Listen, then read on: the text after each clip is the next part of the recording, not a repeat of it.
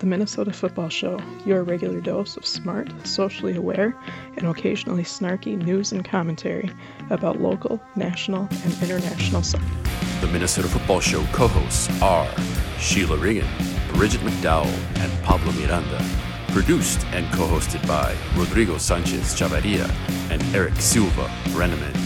You can follow the Minnesota Football Show at MN Football Show on your social media platform of choice. Subscribe to and rate the Minnesota Football Show on iTunes. All right, welcome to another Minnesota Football Show.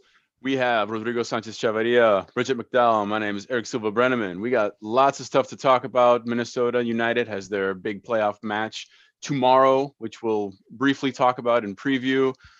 Things are happening as we speak on the eastern side. We'll catch you up on all that good stuff. But let's start with some international. Actually, let me do my check-in first and make sure everybody is doing well. I know Rodrigo, you've had a busy day. You've been moving and shaking quite a bit. Yeah, we had it's kind of like a somber day for soccer in the sense like, you know, we went and helped out to get the nets down at Como Park High School. So kids were messing around with the ball, and we were out just taking down. It's complicated taking these goals down, like these fancy goals. You think there's like they have these clips, and then you have to turn. And then I was like, it's weird. I was like, what happened to the old school where you just flip over and just took the net off? And oh yeah, I remember those. Just kick the thing over and rip it off. Yeah, exactly. I was like, you buy a new net next year. There you go. I totally remember doing that. Bridget, how are you? I'm all right. Right on. Yeah. You sent a lovely picture of your lovely gato keeping you warm. Made me jealous. It's like she has a sixth sense of when I'm going to stand up or preparing to go somewhere. Mm-hmm. Jumps into my lap and falls asleep. So right on cue today. Right on. Well, let's jump in, shall we? We'll do internationals briefly here first, and then we'll flip back. So let's start with the U.S. men's national team. Big win against Panama, but let's stress that it was Panama. World Cup representative for CONCACAF should be noted in the last World Cup. Nonetheless, a 6-2 beatdown, as it were, and big goals for Gio Reyna gets his first for the U.S. men's national team. Gio Acchini, we'd say Gio Acchini in Italiano, he gets a brace.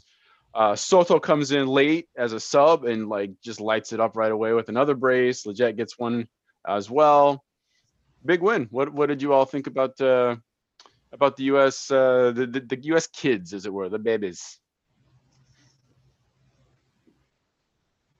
They were solid. I mean, it's good to see essentially all the kids came home from Europe and just tore it up. So obviously it's Panama, it's a friendly, we've seen this before where you get super hyped up and then you have no more reason to be hyped up. But it was fun to follow along with and fun to see. Just a positive on the international scene for once. Yeah, they looked like they were having fun. Yeah, they were actually enjoying playing and creating, so that was good to see. I put in here a couple little, maybe my favorite highlight was Weston McKennie getting called with a foul, and then the camera zooms in on him, and he's been in Italy with Juventus for 3 months now, and he does the Italiano like right in the camera. The fingers of the camera is like, all right, buddy. It's like he just the foreign exchange student, been there just for a couple months. He's like, so molto italiano, totalmente. It was good stuff. The other thing I thought was just pretty incredible is the so-called Johnny João Cardoso, who his story is very interesting. He was born here almost by kind of accident. His parents moved here from Brazil, and he's born in New Jersey, And then 9/11 happens, and they immediately peace out and move back to Brazil. So he really hasn't spent that much time here, but he does have technical U.S. citizenship. And he gave this. He plays for Internacional from I can't think of where's Grêmio from? Porto Alegre. And so he's called up, and he does this full interview to the Internacional press, in Portuguese, talking about coming up to play for the U.S. men's national team. And I never thought I would see such a thing. It was pretty remarkable. It was pretty cool. And he played too. He came in as a substitute. He didn't get that much time, and he got like 15 minutes, but still, again, kind of amazing. So any Rodrigo, you're quiet. Any takes on the kiddies? I think it's like I want to see what this team is gonna be like probably once we start the first round of qualifiers, right? And I'm hoping this is what we get. And as much as like you want an Altidore as a veteran forward, I think some of the veterans come back, but not everybody. I like the youth look. I think Gio needs to figure out how he works in the system, because sometimes he just takes other people's spaces up, and now we have 2 or 3 people in one certain zone, and so then but at the same time, like Weston McKennie, like if he's not the captain of this team or this young team, I don't know who is, but he's really well. Sebastian Soto, his parents are Chilean, by the way. So that's right. Thank you. But yeah, no, I remember watching some of this majority of the squad in the World Cup that they had like in Europe. And I remember having, when they played against, I forget if it was Ecuador or Colombia, it was a really close game, and Sebastian Soto was able to put some of these goals away. And so it was like, it's good to see the young kids getting the time. And I think it's important for them to get the time, or at least the caps, because some of these players are still in that gray area where they can decide to go with their dual nationality somewhere else, depending on where they go. So that's another thing. A whole bunch, like more at in this particular call up than I think any in the history of the team. Yeah, like half the squad could just up and leave. So. Yeah. All right. Good stuff.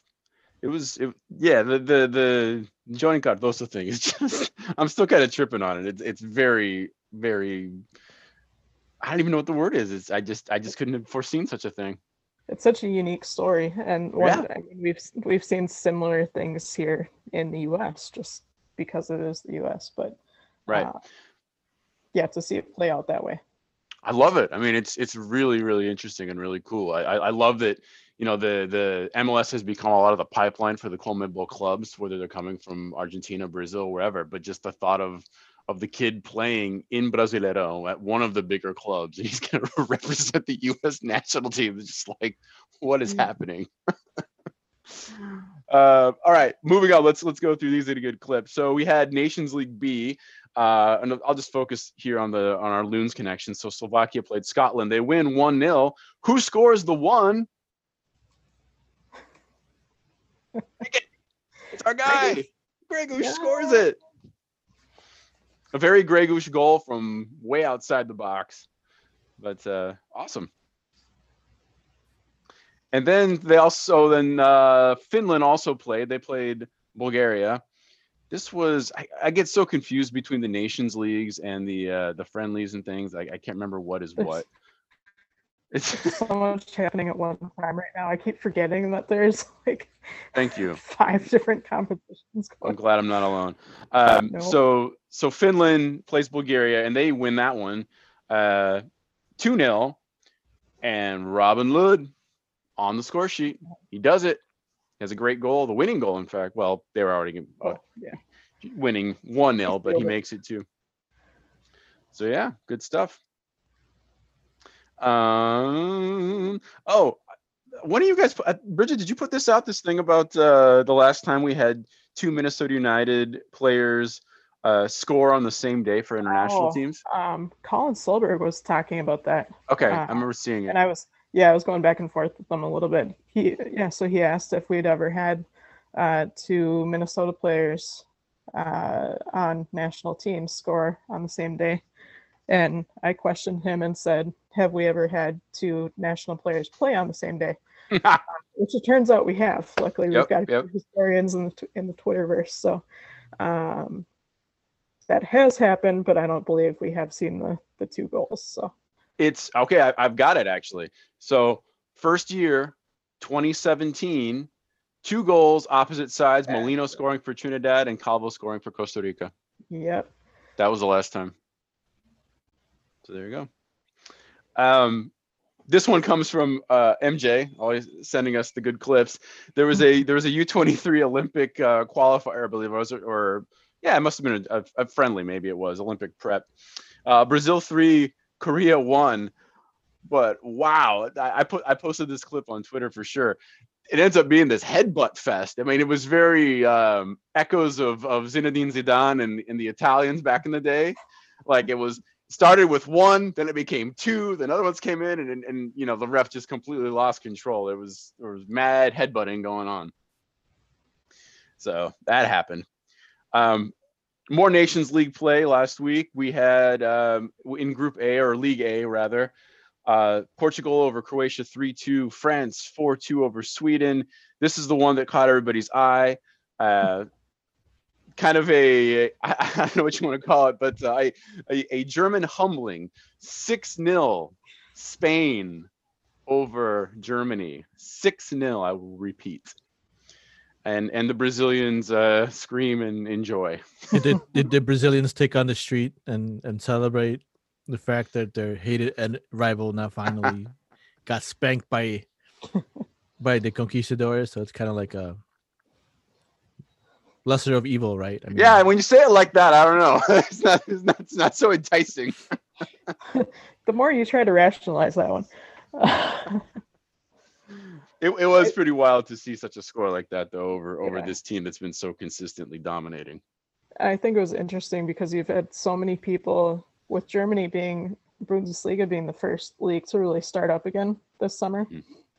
They were getting so much more attention, and suddenly like the German players are household names again across the world. So to have them go down 6-0, it's like all the accounts who aren't usually really focused on internationals were like, holy shit, Spain beat Germany 6-0. What's happening? Yeah.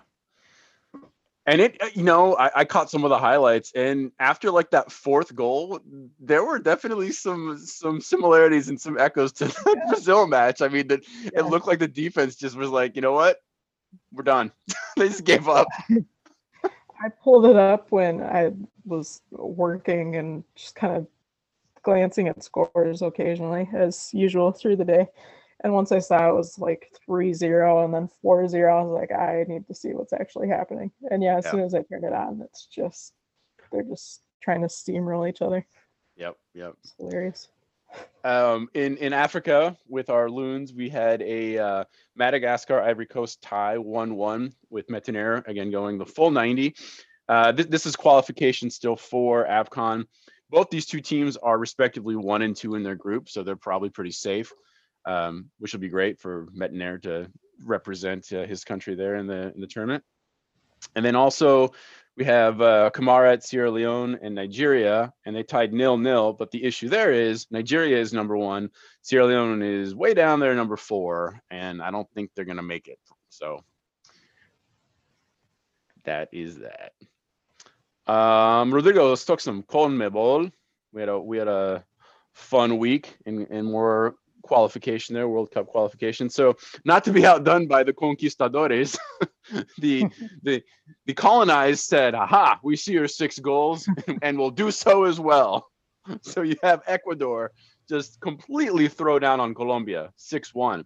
This is a team that you've brought up many times on this show, not to be ignored, and they are playing with such confidence. It doesn't matter the opponent, but wow, to put up I don't many. know. I mean, it's when I said it, I was like, Ecuador looks like it's peaking at the right time, but they're blowing away people, and like it's not that they're doing like amazing things. They're just doing team type of of plays and team goals in a sense, right? Mm-hmm. And I think, was it on this game that the guy got a yellow card for taking off his own jersey and then it had to be sent out? I forget which game it was. Possibly, I think it is this game. Yeah. But yeah, I mean, Colombia had chances. They weren't able to convert. It's not that this game was like full blown, but just Ecuador was able to dominate and be able to score more goals than that. And that's I think that's just the way it is, right? Like if you look, the Colombian goal was a PK, and it was a kind of a not even that clear of a PK. It was a controversial PK. Right, someone fell. So. Mm-hmm. Yeah, so good on Ecuador. I'll be honest, like Brazil has not played them yet, and that match scares me. I mean, that's gonna be a tough match. I'm not sure who's gonna get the home turf on that one, but if they play in Quito, that could be, I don't know. Well, I mean, the thing playing in Quito is the altitude. Exactly. Yep. That's what gets a lot. That's why Ecuador has always been okay at home in a sense, like either lose by 1 or they tie. Mm-hmm. Or if they win, right? I mean, that's what you're expecting mostly, right? But yeah, Bolivia's like that too. All the teams go to La Paz and get smoked. They're just out of breath by halftime. Mm-hmm. But I mean, the teams that are like in the cusp of being a much better team are Bolivia and Venezuela, who's been on a tear of lately as the last couple of Copa Americas that have been doing better and better. So they're not the pushovers. They're not the pushovers that they were once before. So no. Pretty even now in the Conmebol, right?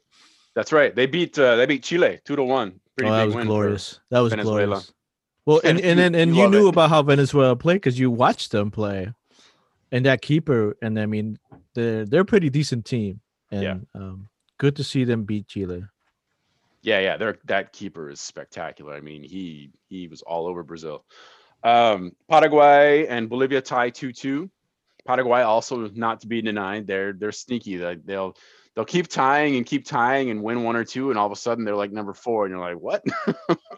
Yep, that's the Paraguayan way. It is. Uruguay, Brazil. I can talk a little bit about that one. I caught most of it.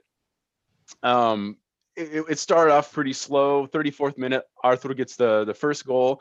Gets a nice little, basically just a layoff from Gabriel Jesus right in the box, and it's a very slow, kind of weak shot that I didn't think it was going to score because it was very slow motion, like 1,000, 2 1,000, 3 1,000, and then the ball's in the net, and I'm like, really, that went in, which kind of led me to believe that maybe the keeper was blocked or had his vision a little taken by one of his defenders or something and just didn't see it, or maybe there was a deflection. I'm not sure, but it was not a strong shot, I will say that. Shortly before was it before or after half? No, I can't remember. It was right before halftime. Richarlison gets the second one, which kind of does the rest of the scoring. Nice header, but honestly, this is all about the cross from Logi. I mean, it is just a beautiful, almost entire midfield cross, and it just like lands right on his head. He didn't have to do anything. So the best parts, the most entertaining, dramatic parts of this match are Cavani completely destroying Richarlison. Like just the ball is, a yard in front of him, and he just scissor kicks him and takes him out and gets his second yellow. So he gets ejected on the double red. And of course he does the Cavani things. And so he's screaming, yelling at the ref and getting everybody to circle up and get ready to brawl. It's classic. Love to see it. And then a similar thing happens where Uruguay, it looks like they score in the 78th minute, but one of their guys is clearly offsides. And I forgot to put the guy's name in here, but he puts his hands on the referee, which in general cases, like that's like an automatic red if you touch the ref, right? Or if you push the ref. The ref pushes him back, just like levels the player back on his, and I'm like, what? Nothing is called. Or the one of them gets what did I put here? One of them gets a yellow, just a yellow. But if you put hands on the referee and the referee literally levels you back, I feel like that should be something. Conmebol, nada. Play on. Just classic. That game was really interesting. I didn't get to see it, but I watched the highlights that by the way, if you haven't subscribed to the Conmebol YouTube channel, you need to do that. because then you can get all the synopsis, but then you also get to watch all the VAR discussions that happens in some other games, and that's always fun. Like that's become one of my favorite YouTube things to do. Man, I'd be curious what this discussion, if there was one. Yeah. I don't know if it hasn't been up there yet, but they usually put them a couple of days or a week after. But so I was watching the highlights of this, and I tweeted this to the soccer hooligans. At the end of the first half, the Uruguay has an opportunity to score, and off a set piece, and I don't remember at the top of my head who the player was, but took a really bad header and should have been a goal. And as soon as he does that, he screams and he starts yelling obscenities about his mother into the microphone. Of course. That was one. And then the other thing was the Cavani getting the red. But Richardson also celebrated. Was this the one where he celebrated a goal? It was, yeah. He had a great thing he did. Well, he celebrated, and so the state of Amapá, it's way in the northeast. I guess depending on which direction you're coming, they call it the mouth of the Amazon. So it's like the end of the Amazon River flowing into the ocean, to give you a geographical location. Anyway, Amapá has been in dire straits lately with just really bad energy issues. Like they've been in a blackout for 2 weeks. 2 weeks, no power in a lot of the cities and nearly the entire state. And so, he scored the goal, and then in the post-match they were interviewing him, and he just cut the Globe or whoever it was, the interviewer, off mid-sentence. He was like, "Listen, I want to dedicate my goal to all the people from the state of Amapá that even if they wanted to, did not get a chance to see it because they're in a blackout because the infrastructure is such garbage and so terrible up there." So I thought that was kind of a stand-up kind of move on his part. Yeah, I still don't like him, but yeah, that was a stand-up move. But yeah, and the thing too is when they were touching the ref, you notice that at one point he doesn't have his FIFA patch anymore. So someone either he tore it off himself or it fell off. Oh, that's funny. I did not notice that. That's funny. So after that, he goes walking around the rest of the game. He didn't notice he didn't have his FIFA patch anymore. Oh, amazing. So you have to watch the video. I'll put it on our notes. But you watch that highlight. It's like his FIFA patch just disappears. It's like you don't know where it went. God. Oh, Conmebol. I love it so much. Rodrigo, Argentina, never going to be easy. 2-0. No, we're not playing well, and that's one of the things that. And I'm not sure what's going to happen in the sense of that, but there's 50 more games, and hopefully we're able to put something together. But I am liking that Cueva is getting more time, and then the new kid is getting more time. We did have our chances, we just can't put them away. So, that's the thing. That's how it goes. So the table, Brazil is 4 for 4. They got the full 12. Argentina second at 10. Ecuador. They're right there. Number 9 points at 3. Paraguay at 4 with 6. Uruguay tied with them with 6 as well, 5. Then Chile, Colombia, Venezuela, Peru, Bolivia. There's still many more games. So who knows what could happen. We got some World Cup cancellation notices just because of the COVID. The women's U17 and U20 World Cups set for 2020 and 2021. Well, obviously the one for this year was going to be gone, but we learned that the other ones are also. One was going to be in Costa Rica and one in India. So those are off. No surprise really there. Second round of Nations League. I don't know. I'm just going to blow through this and if there's anything that you guys caught or that you really want to talk about. England had a big win over Iceland. Let's just jump to B again with our Loons connection. Slovakia gets beat by Czech Republic 2-0. Tougher competition, I think, for Grey Goose and company. They just couldn't pull that one off. And then Wales and Finland play. Wales wins this one again. Tougher competition, 3-1. Lud does not score, but on the one goal of Finland, he provides the assist. So still active. Pretty cool. On the right. On the right, yes. Thank goodness. Big news from Saudi Arabia. They have their, I don't think we have to talk at length about the situation in Saudi Arabia, particularly to women. but they have their first women's football league that actually kicked off. So it'll be kind of interesting to follow to see how that all goes, and almost more from the perspective of the reactions from, the very, very conservative society there. But apparently they had 600 players, 24 teams, and of course, nothing is being televised. Like that's probably the key part of this whole thing. Okay, you can play, but yes, exactly. That's all you get.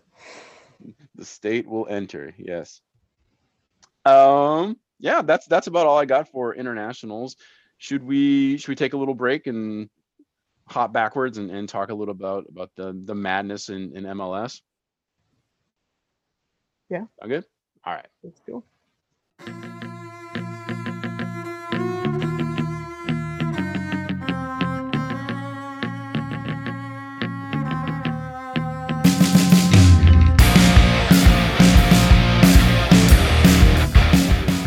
Hi, this is Issa Watch, and no, you must be dreaming because I am definitely not blessing your ears in this podcast. Anyways, back to the Minnesota Football Show.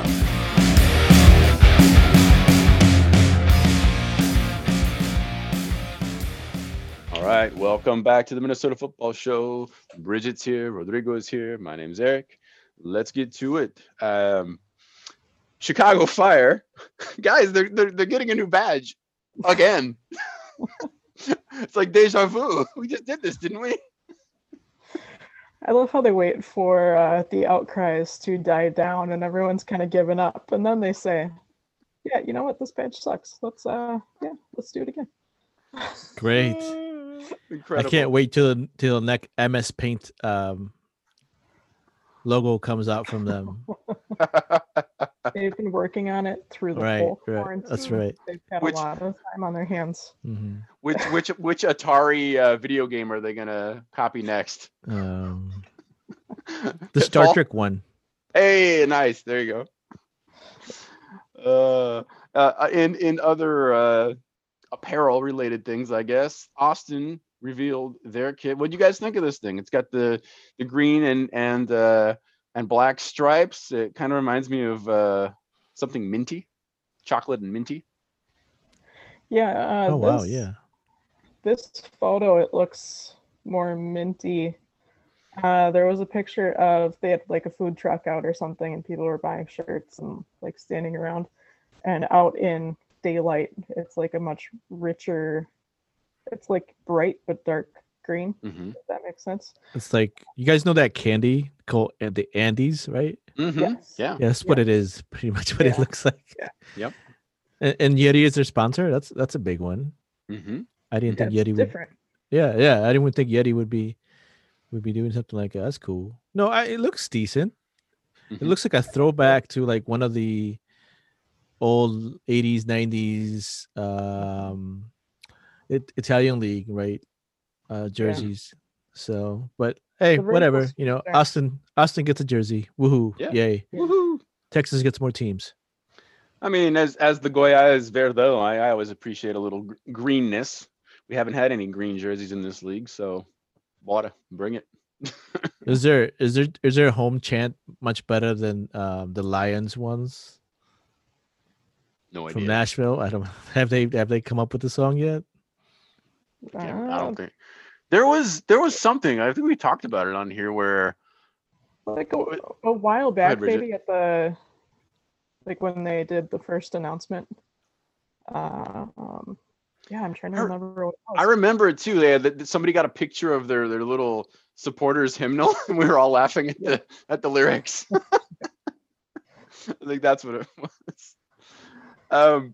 You all can chime in here because I haven't been following all of the MLS and Extra Time awards. There's so many, but the ones that I did catch so far for end of the season, Defender of the Year goes to Walker Zimmerman. Not too surprising, Nashville.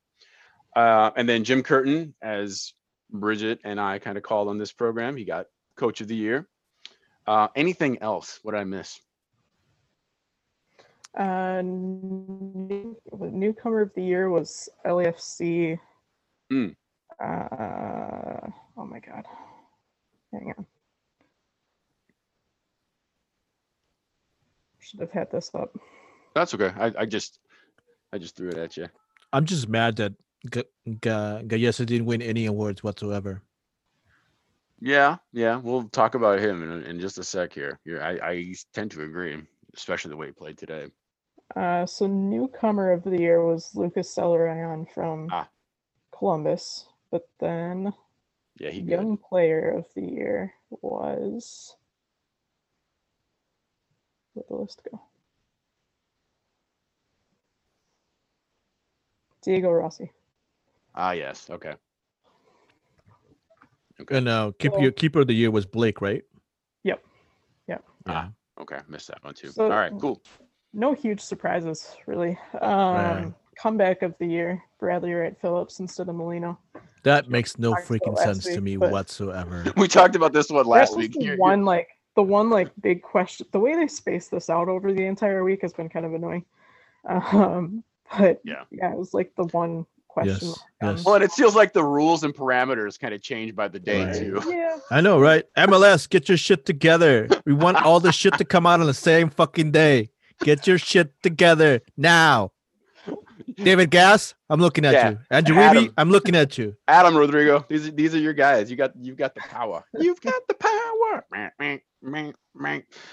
Let's talk about our plans, and we'll get things moving here. So we on the east side, we had the little play-in matches, and before that even started, we had Mate Gate, Bombilla Gate, Dos, La Venganza. It happened again. You know, I hate the fact that but I really like the hashtag Bombilla Gate and Mate Gate. I think it's it's moving. So on Inter Miami, you had all the Argentines, Gonzalo Higuain, Federico Higuain, Leandro Gonzalez Perez, all got the COVID because of the Bombilla Maldita. That's another one we should put in there. Hashtag Bombilla Maldita.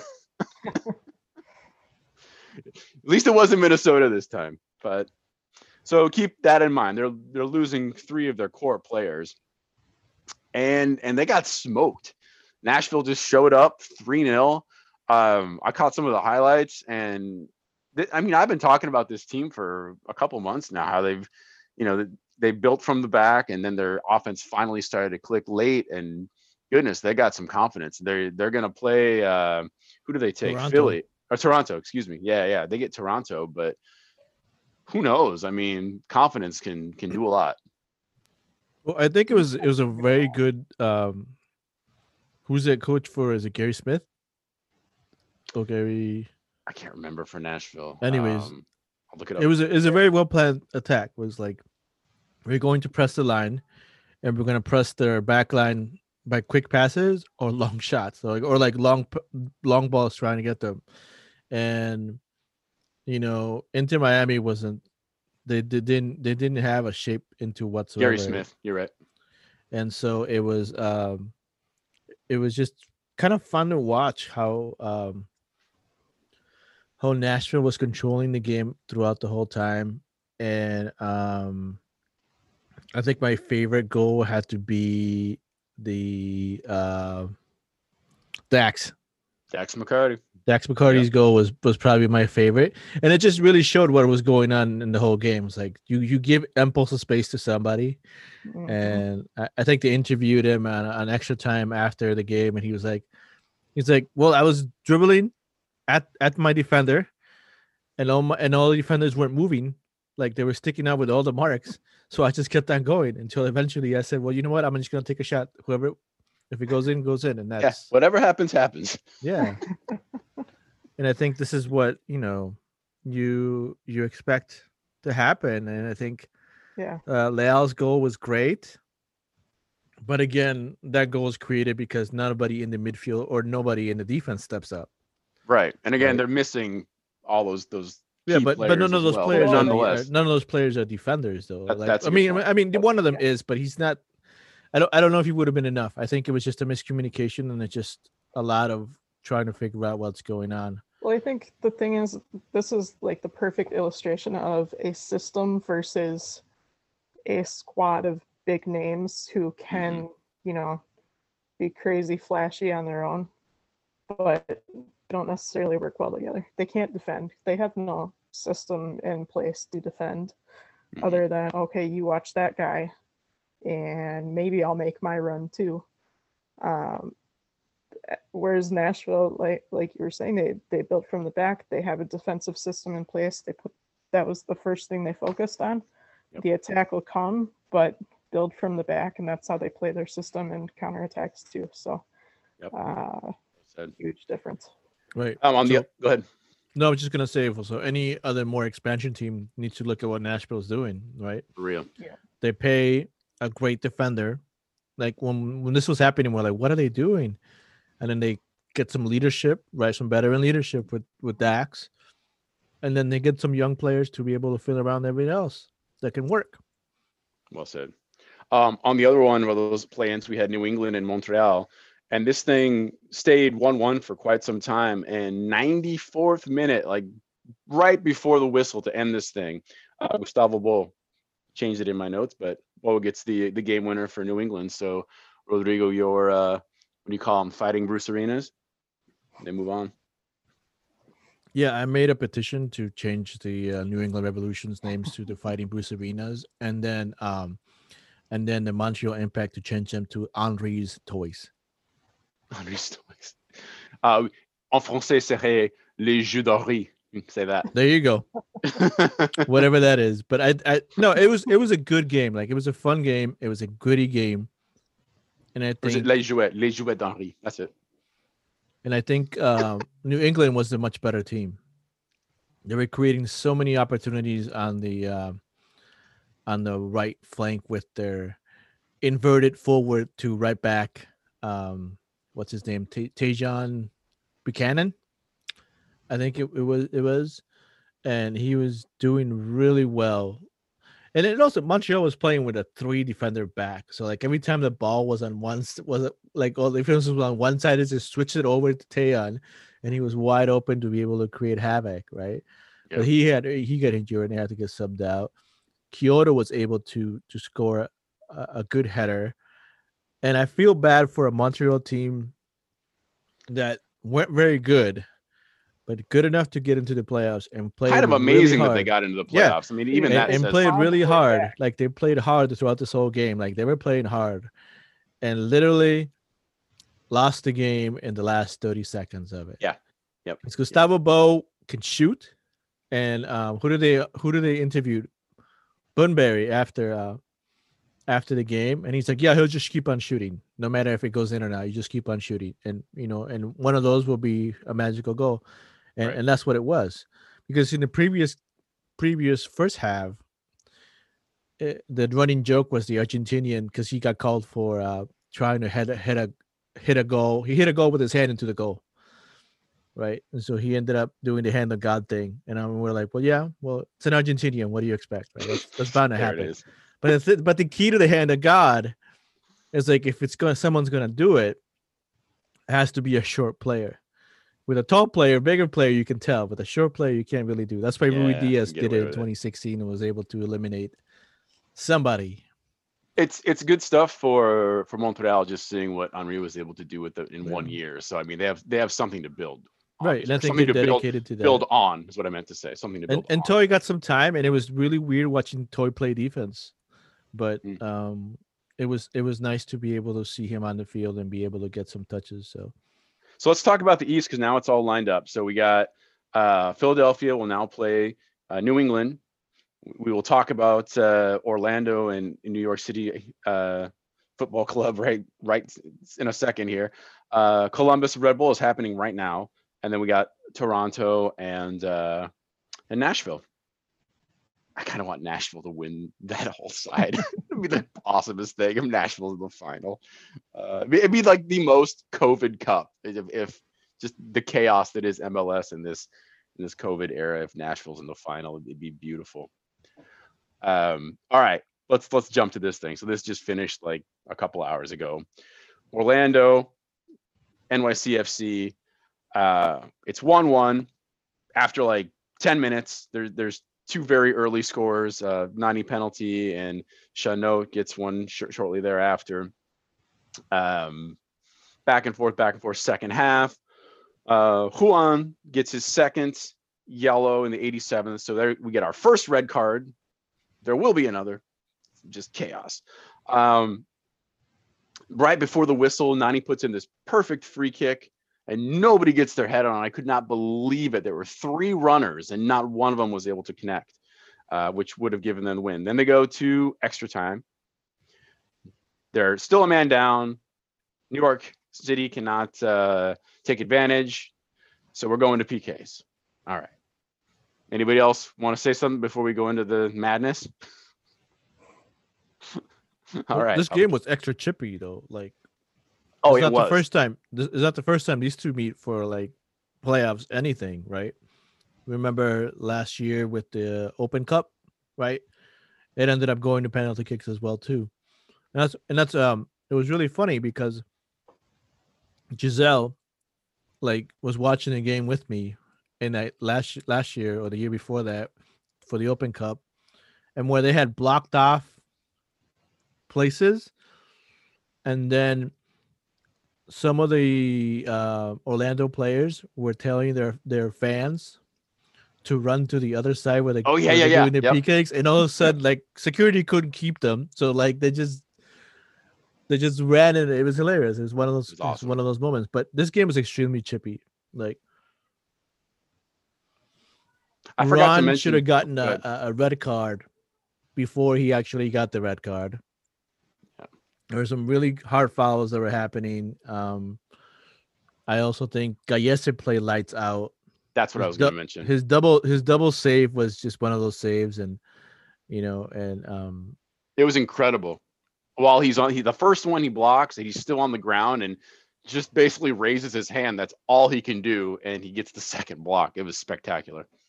Yeah, there was some good. It was a good game in the sense of that, but it was very gritty, very physical, and I think there's when Ron fouls, I forget who it was.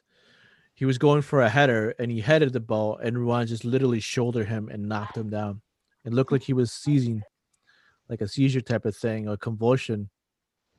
And so nothing came out of that. And then when Ruan gets runned over, right, the player kind of pushes off of him, right, on the side of his stomach to get up, right, and you can't tell if there's intent or not. And then Ruan kicks them. That's right. There's like the scissor kind of thing. No, he just like takes the cleats and just shoves them, like he was trying to push them out of the way, and then there you go, there's a red. And I think at that point is where like it all went crazy after that. Mm-hmm. I mean, it was a nuts. But that's exactly what you want playoffs to be. That's the reason I keep telling people is like, why do you watch the MLS? Wait till you get to the playoffs. Yeah, all right. Well, that's a perfect segue. That's a perfect segue because I'm trying to think. We were just talking about this a little bit before we started recording. If there's ever been a more wild, insane PK situation, and we had a couple Conmebol comparisons, but this thing was just unique in a very strange way. So first one, NYC takes their first shot, and Gallese stops it amazingly. At first I thought, oh, he hit the post. No. It was his foot. Like he dove the wrong way, but I mean, he's so good at just like turning into like a human plane that he was able to get his feet out there, and his feet touched it and knocked it away. So the very first shot is blocked by Gallese. So he's playing out of his mind. Then it goes back and forth. And it gets to, I think it's the fourth. I want to say the fourth. And Gallese does his thing again. This was a much clearer block though too, like just a spectacular save. But then everybody's celebrating, they're partying like they've won it. Time is passing, the ref is checking what's happening. They say that he stepped over the line, and I mean it's so minute. I mean, it's just, we talk about sometimes the abuse of VAR. It's pretty ridiculous when you actually look at the replay. But so it goes. They give him a yellow. He was already on a yellow, so he's handed a red card. So, I mean, can you imagine being a player on Orlando City where like minutes ago you're celebrating because you assumed you won the match and you're moving on to the semifinal, and now all of a sudden your keeper is red carded, and Schlegel, who's this Argentine defender, says to put on the gloves. and get back out there. It was bananas. Right. It was And absolutely I think insane. if Bridget can help me out to understand this, it's like when you go into extra time, you are not allowed to have a 6 substitution, even if someone gets a red card aspect of it. And I think that was the call on this aspect of it. That's why they weren't allowed to have a substitution. In regards to Galles'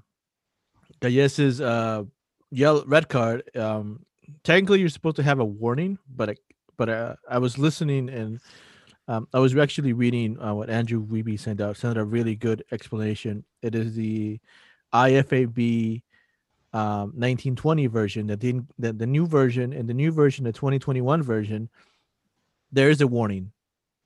But in the current one that we have, there isn't. It's a straight yellow. So that's why you get to straight yellow instead of getting a warning. And well, apparently I saved the game. So that's the best thing. Like Rodrigo saves the game. What was so infuriating about you, first of all, time still keeps passing. Like this whole mess of a dramatic situation is like 15 minutes long. It takes them so long to make a decision and do the red. And then at one point, Pareja takes off. Like Pareja's, after they thought they won, he's gone. Like he's ready to do the post-match wrap up and like congratulate his players. he has to walk back and be like, what the fuck is happening? This is still happening. What's going on? Like he just doesn't know. And so once it does all finally get organized, which again is taking all this time, it's frankly it gets embarrassing at one point. It's just like, come on, you guys, just make a decision and get this shit together. Nani steps up to take his, and the NYCFC keeper saves his PK, but he does the same exact thing as Galles. You can see it in the replay. It's he hesitates before the kick, he steps over the line before the kick. No call. Nothing happens. That was infuriating. That was ridiculous. So then Schlegel gets his first, and it goes in, and it's pretty funny because he just kind of stays put and whatever. So they go through another round, and Schlegel gets it. Schlegel has this ridiculous. He has a great save, two-handed save, swats it down. And then I remember who steps up for Orlando to put in the final one. They win at 6-5, but absolutely worth going back and watching the highlights just for the batshit insanity that it was. Yeah, I mean, this game also had like 10 minutes of additional time. Like, you don't even. Yeah. Even before they got to extra time, it was long. I mean, we were well into like the 2-hour mark.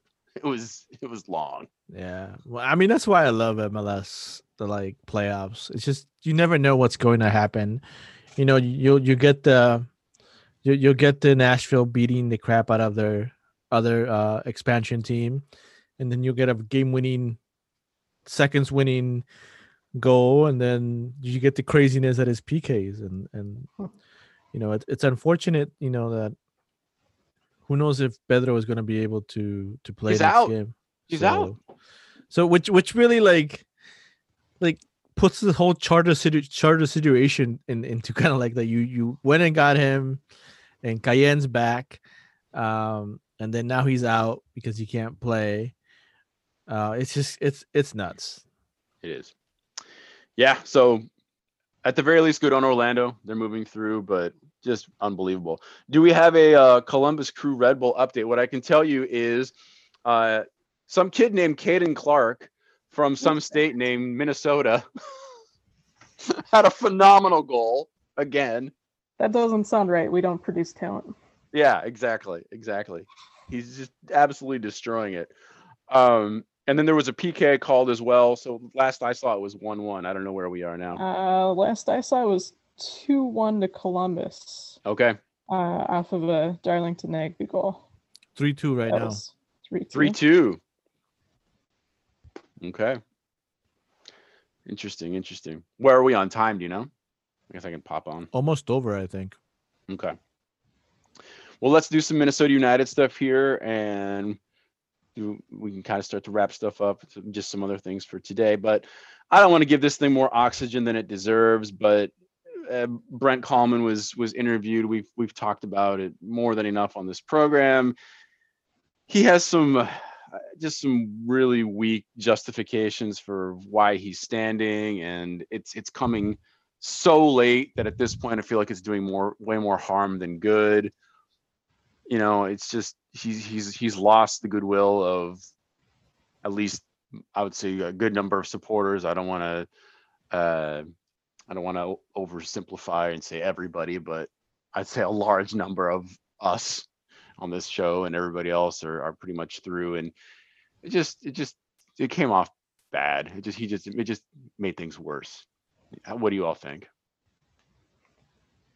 It was your typical, and Rodrigo hit it on Twitter the other day with the perfect example of white privilege and explaining away, rationalizing every view that you have. It's so much easier just to say, yeah, I don't really understand. I'm still learning, trying to improve there. But then, to say instead that, well, I've researched the Black Lives Matter movement, I've read their website, I've done this and this and this, and I still just don't know. It's not that complicated. And right. So explaining it away is really just digging yourself a deeper hole. Absolutely. Which is part of why everyone is so angry right now. He was given a platform to speak and to prove that, it's not that bad, but really all he did was kind of dig himself deeper. So anyone who was on the fence on that issue is now no longer on the fence. So yeah, it definitely did more harm than good in terms of his image for a lot of people.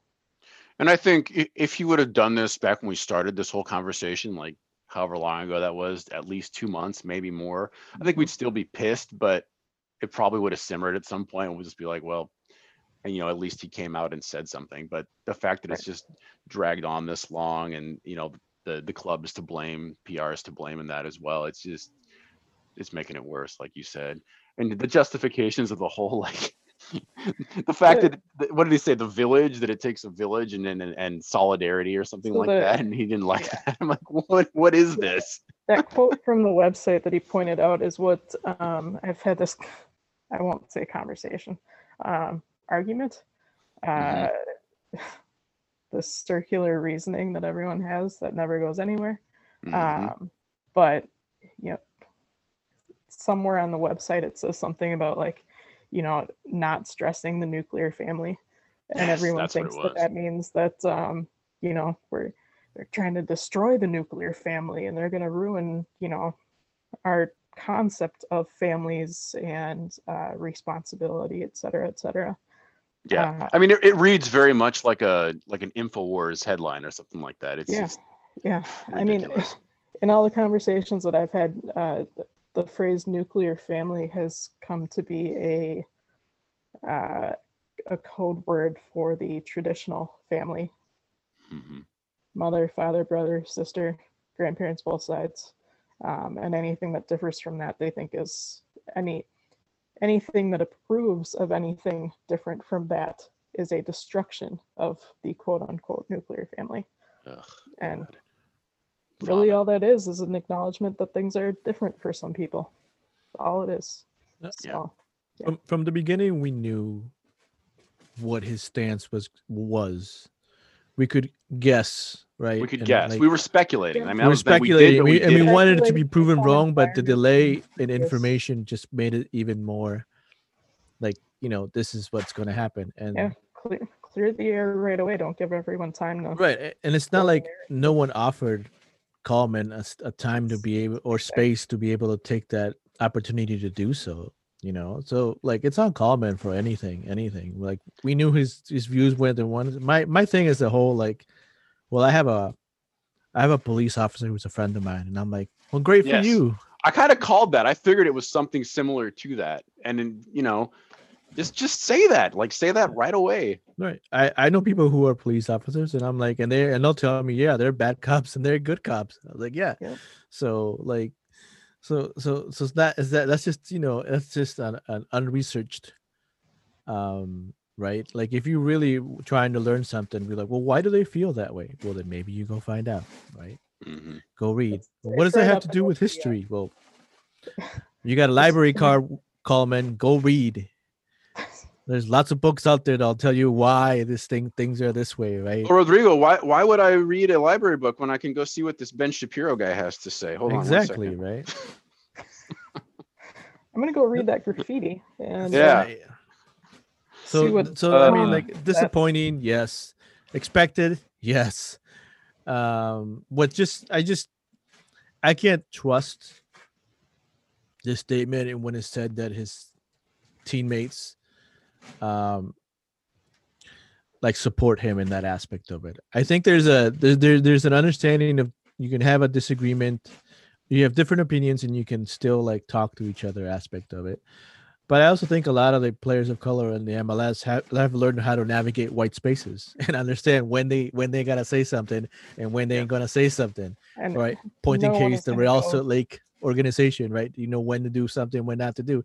And I think this is one of these things where like they realize that probably Coleman is not gonna be around or is not gonna have a huge functioning role on this team. Like if it would have been like a Tyler Miller, right, who had these views, or anyone else, right, who's or like a Ethan Finley type of thing, or those kind of things, right? It would be a whole different conversation that we would be having. Mm-hmm. Right. What was And that, I think Bridget? You that's said why- something. Go ahead. Yeah, I was gonna say that's probably why we haven't seen this interview this whole time, because that just kind of opens up the can of worms that is, well, what do all of the other guys say? Mm-hmm. Because if you tell his side, you have to tell the whole team side and not just what he says their thoughts are. They can't speak for him any more than he can speak for them. So, yeah, I mean, he has said his piece. I think the thing's done now. I don't think we're going to hear anything more from his teammates on that, at least not while they're actively playing for this club or this league. Yeah, I for one don't want to talk about this ever again. Of Yeah. course, watch tomorrow. Coleman has like a hat trick or something. that would be like the icing on the cake, of course. He's I just can't the wait. player now. He's not our like the last remaining hometown guy on the squad anymore. He's just Brent Coleman, the defender who sometimes makes a goal line clearance. Mm-hmm. Mm-hmm. I can't wait, maybe 3 or 4 years down the line, where like some podcast, maybe BSI still around that time, they kind of like come back and ask Aiko Para, be like, Oh, gems. and then all of a sudden we like everything gets thrown out. I want to hear those stories. Just like that LA Galaxy player, right, that ended up Yeah. getting traded. Exactly. It's like Yep. just want to I hear have so someone many say- conspiracy Yeah. theories, but I mean, That's there's got to be some deep stuff there. There's a 10-year like statute of limitations on that kind of thing.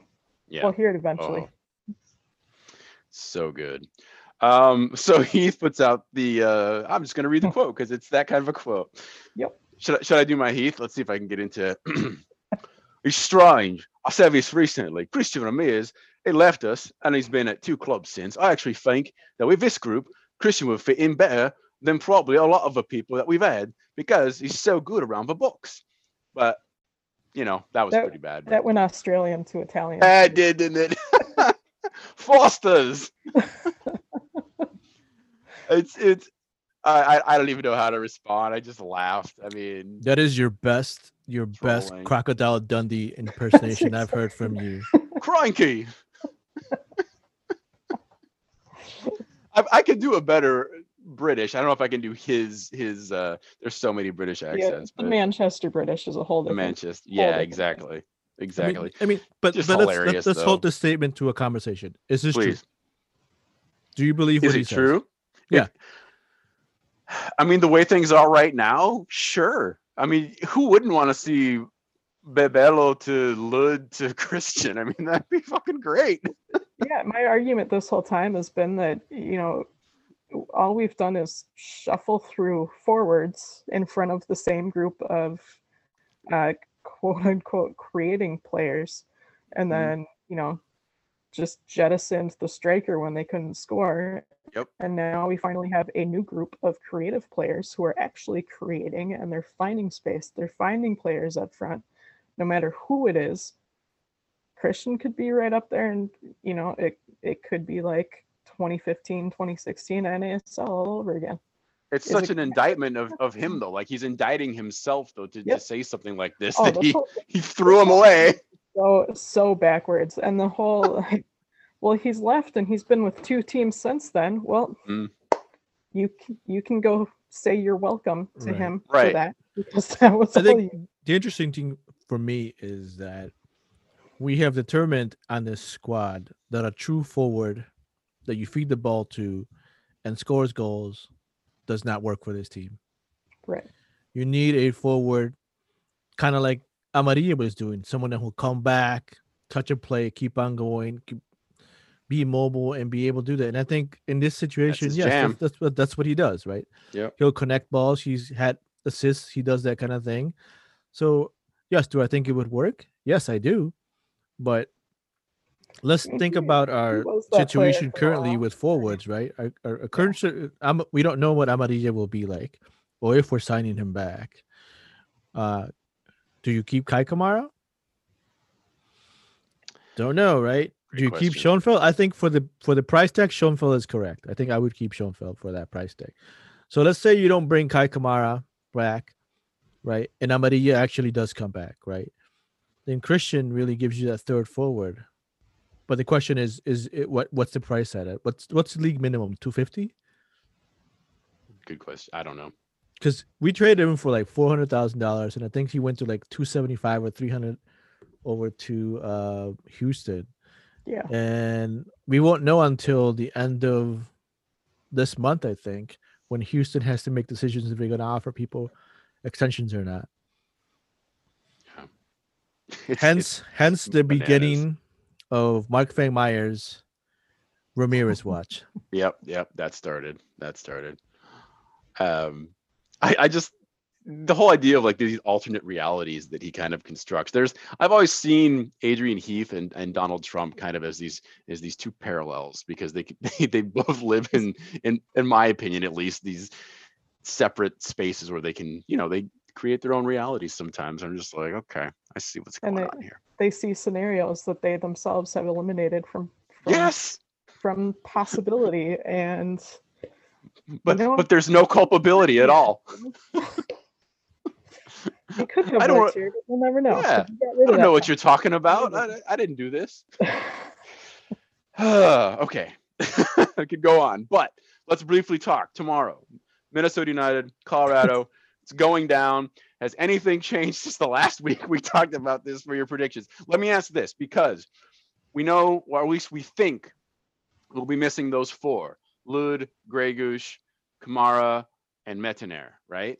But then this thing comes out that apparently some of them are getting like private planes and flying over. So the league has paid for all of these players to fly back on chartered planes alone, so that they don't need to do the full 10 to 14-day quarantine situation. They do still have to have their two consecutive negative tests. So, and I think those tests are either tonight or tomorrow morning. So is there a possibility this happens, that they play? Yeah. Wild. I mean, Kamara's back. Gregush is back. I think Metener was back. Interesting.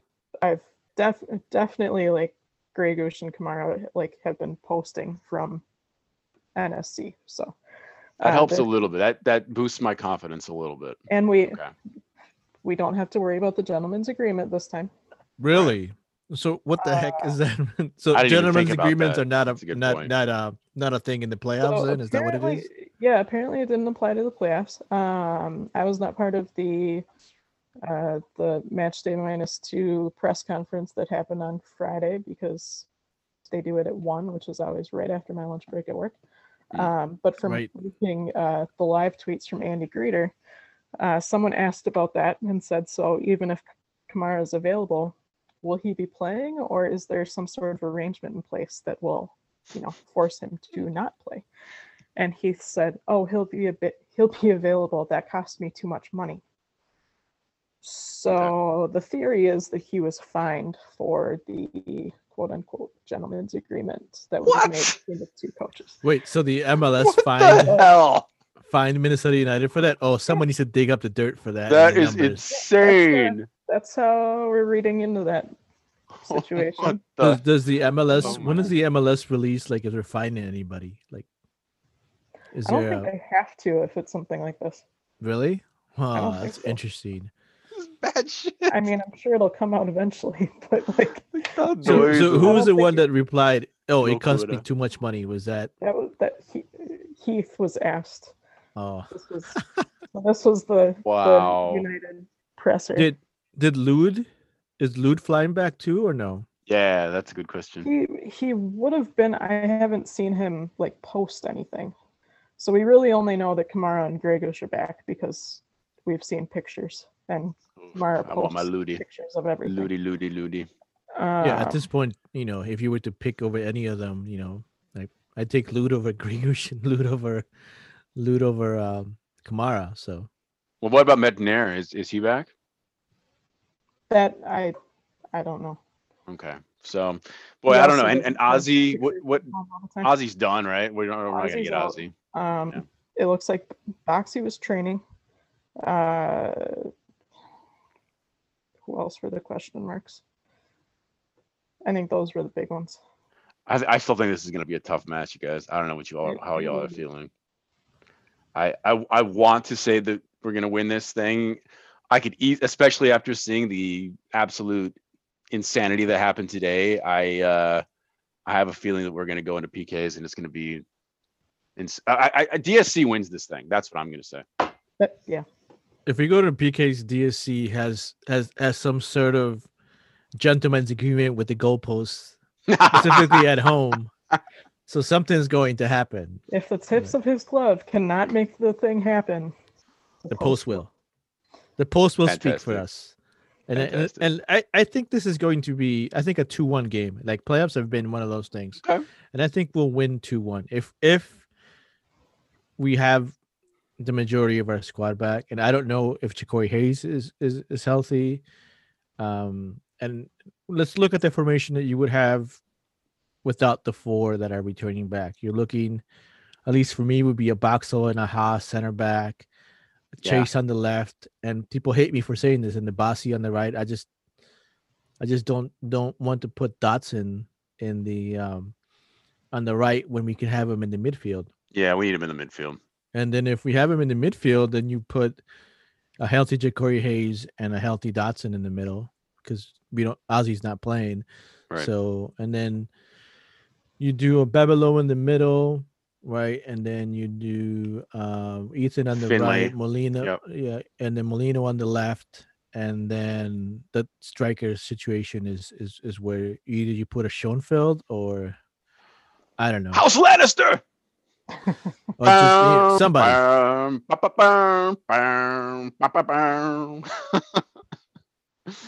Oh man, Bridget, what do you think? What's your prediction? ugh. It's Oh. tough, I know. Well, and I was looking to see if we had an injury report yet, and we do. So What do you see? all we have listed on the out is exactly what we already know: Miller, Okay. Aria, Apara. Nobody is listed as questionable, which means that it's just whoever Heath feels. It's going to be tough.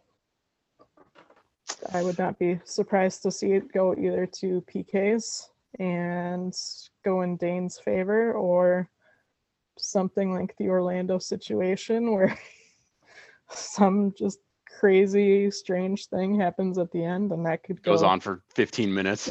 I mean, it could go either way. Look at the MLS's back and the games that we had there. So So true. All right, well, we'll get back on this one. Hold on to your butts, as they say. Let's do a quick wrap up of things that happened today. In the Premier League, Chelsea won 2-0. Brighton beat Aston Villa 2-1. I caught a little bit of Tottenham Man City. Tottenham wins 2-0 and goes top of the table, Bridget. Uh-oh. for now, For now. early I didn't in the even. What happened with Manchester West Brom? How'd that thing go? I don't know. I didn't see any of that one. That's all right. I put this one in. The game was fun. Which one? Aston Villa, Brighton. I heard people were loving that Brighton won.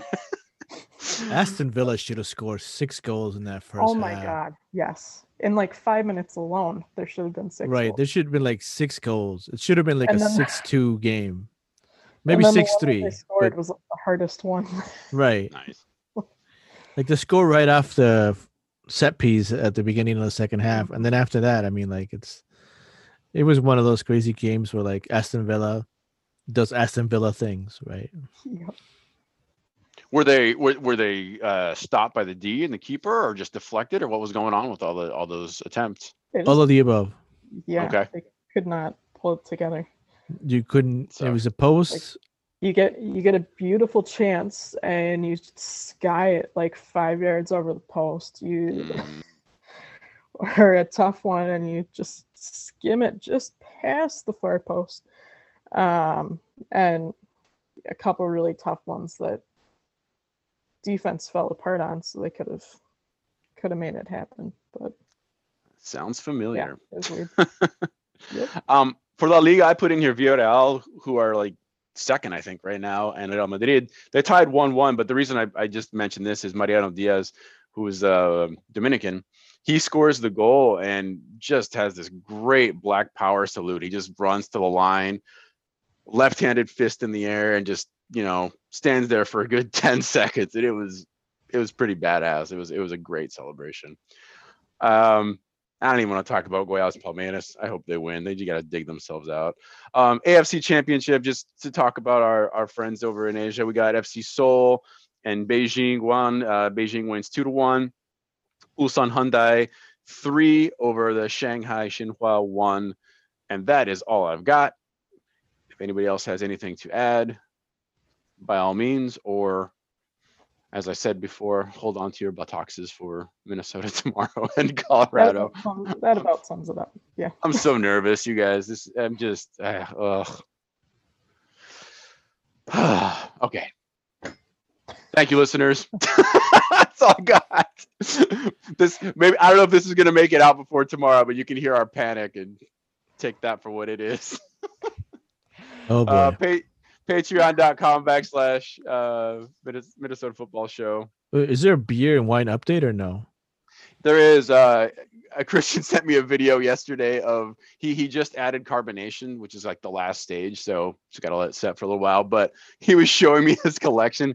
Such a problem. The poor guy. He's just got walls full of beer. I'll send it to you guys. It's like, oh, must be rough. Yeah. Surrounded. Yeah. Surrounded by the beer. Wow. So we're getting there. Last phase. Yep. That's awesome. Yep. All right. Thank you, Rodrigo, Bridget, as always, and catch you next week. Hopefully, we'll still be in this thing. We'll see. Fingers crossed.